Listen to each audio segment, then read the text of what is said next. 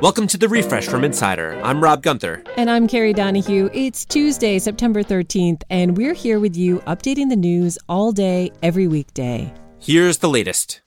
All right, let's catch up on the fight between Donald Trump and the feds over a so-called special master. This is the person who's supposed to go through all of those documents the FBI recovered at Mar-a-Lago and flag any of them that might be privileged. The DOJ and Trump's lawyers each submitted 2 names to the court for people who could serve in that role. Trump's team said they don't like either of the government's candidates, but the DOJ, they said they're okay with one of Trump's names, a veteran federal judge named Raymond Drury.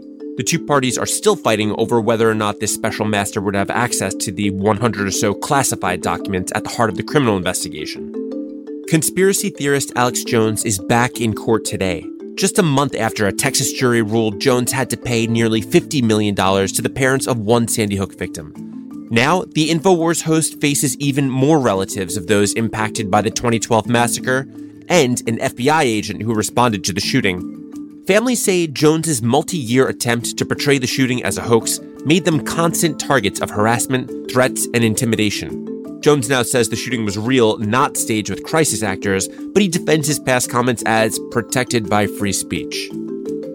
Elon Musk might be trying to back out of buying Twitter, but it seems the shareholders really want their $44 billion. Who would have thought, right? Well, the Wall Street Journal is reporting that a majority of those shareholders have voted yes to the billionaire's takeover ahead of today's deadline. Musk is still suing the company for allegedly misleading him over the deal. Now, shareholders and Musk will continue to battle it out in court.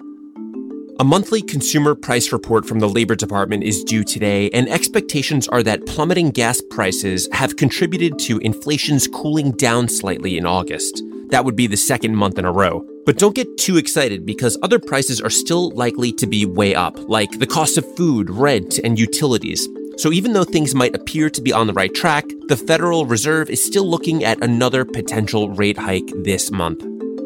TV's biggest stars, from Amanda Seyfried to Quinta Brunson, all came together for the Emmy Awards last night. The top prizes went to Succession, yay, for Best Drama Series, Ted Lasso, hooray, for Best Comedy, and The White Lotus, didn't see it yet, for Best Limited Series. But the most memorable speech of the night came when Abbott Elementary's Cheryl Lee Ralph won for Best Supporting Actress in a Comedy.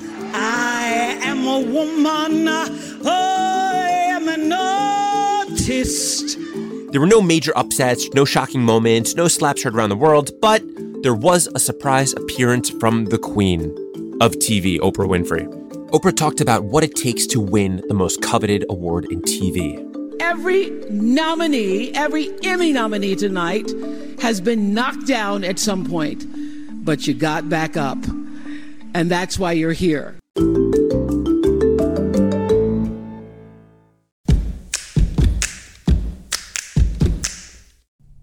Did you know you can share any of our segments on social media? Just look at the description section in your podcast app, and you'll see a little share link next to each story. It's super easy. Give it a try. Today and every day, we're updating the Refresh from Insider as news happens, so check back whenever you want to know the latest. It seems that every level of U.S. government, from Congress to the White House to the Supreme Court, is helmed by, well, really old people. You could even say that with all these leaders in their 70s and 80s, the U.S. has a gerontocracy. So, how's our country supposed to prepare for the future when the ruling elite doesn't reflect the youthful society it represents? Insider's politics team is launching an ongoing series today about what it really means for a democracy to be largely in the hands of people who won't be around to experience many of the policies they enact. Deputy Editor Dave Leventhal and politics correspondent Kimberly Leonard are both here to chat with us about it. So, Dave, you say that our government has become less reflective of our society in terms of age. Has it not always been this way? It's always been this way, but the gap has grown larger and larger as the years and the decades have passed. So if you can consider that an American can vote at age 18, they're voting for a Congress right now that on the Senate side, the average age is about 63.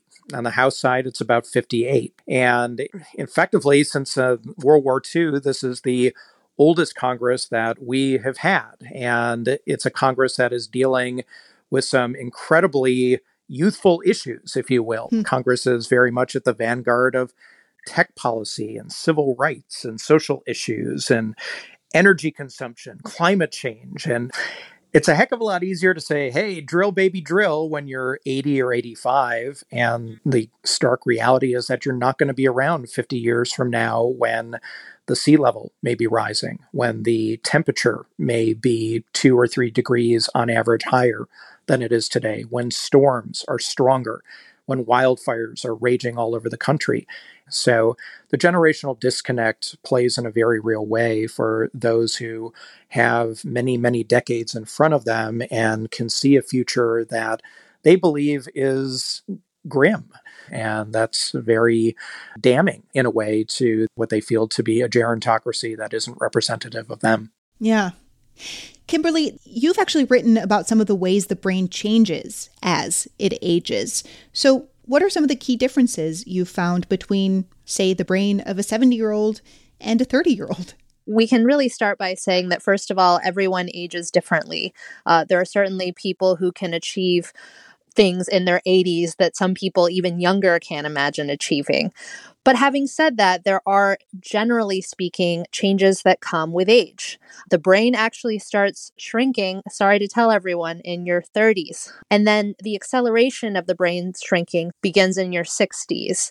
So there are changes that happen that people, might be a little bit slower, might forget certain things on a day-to-day basis. That's a normal part of aging. When it becomes more of an issue in terms of your health is when you see a decline in cognitive functioning.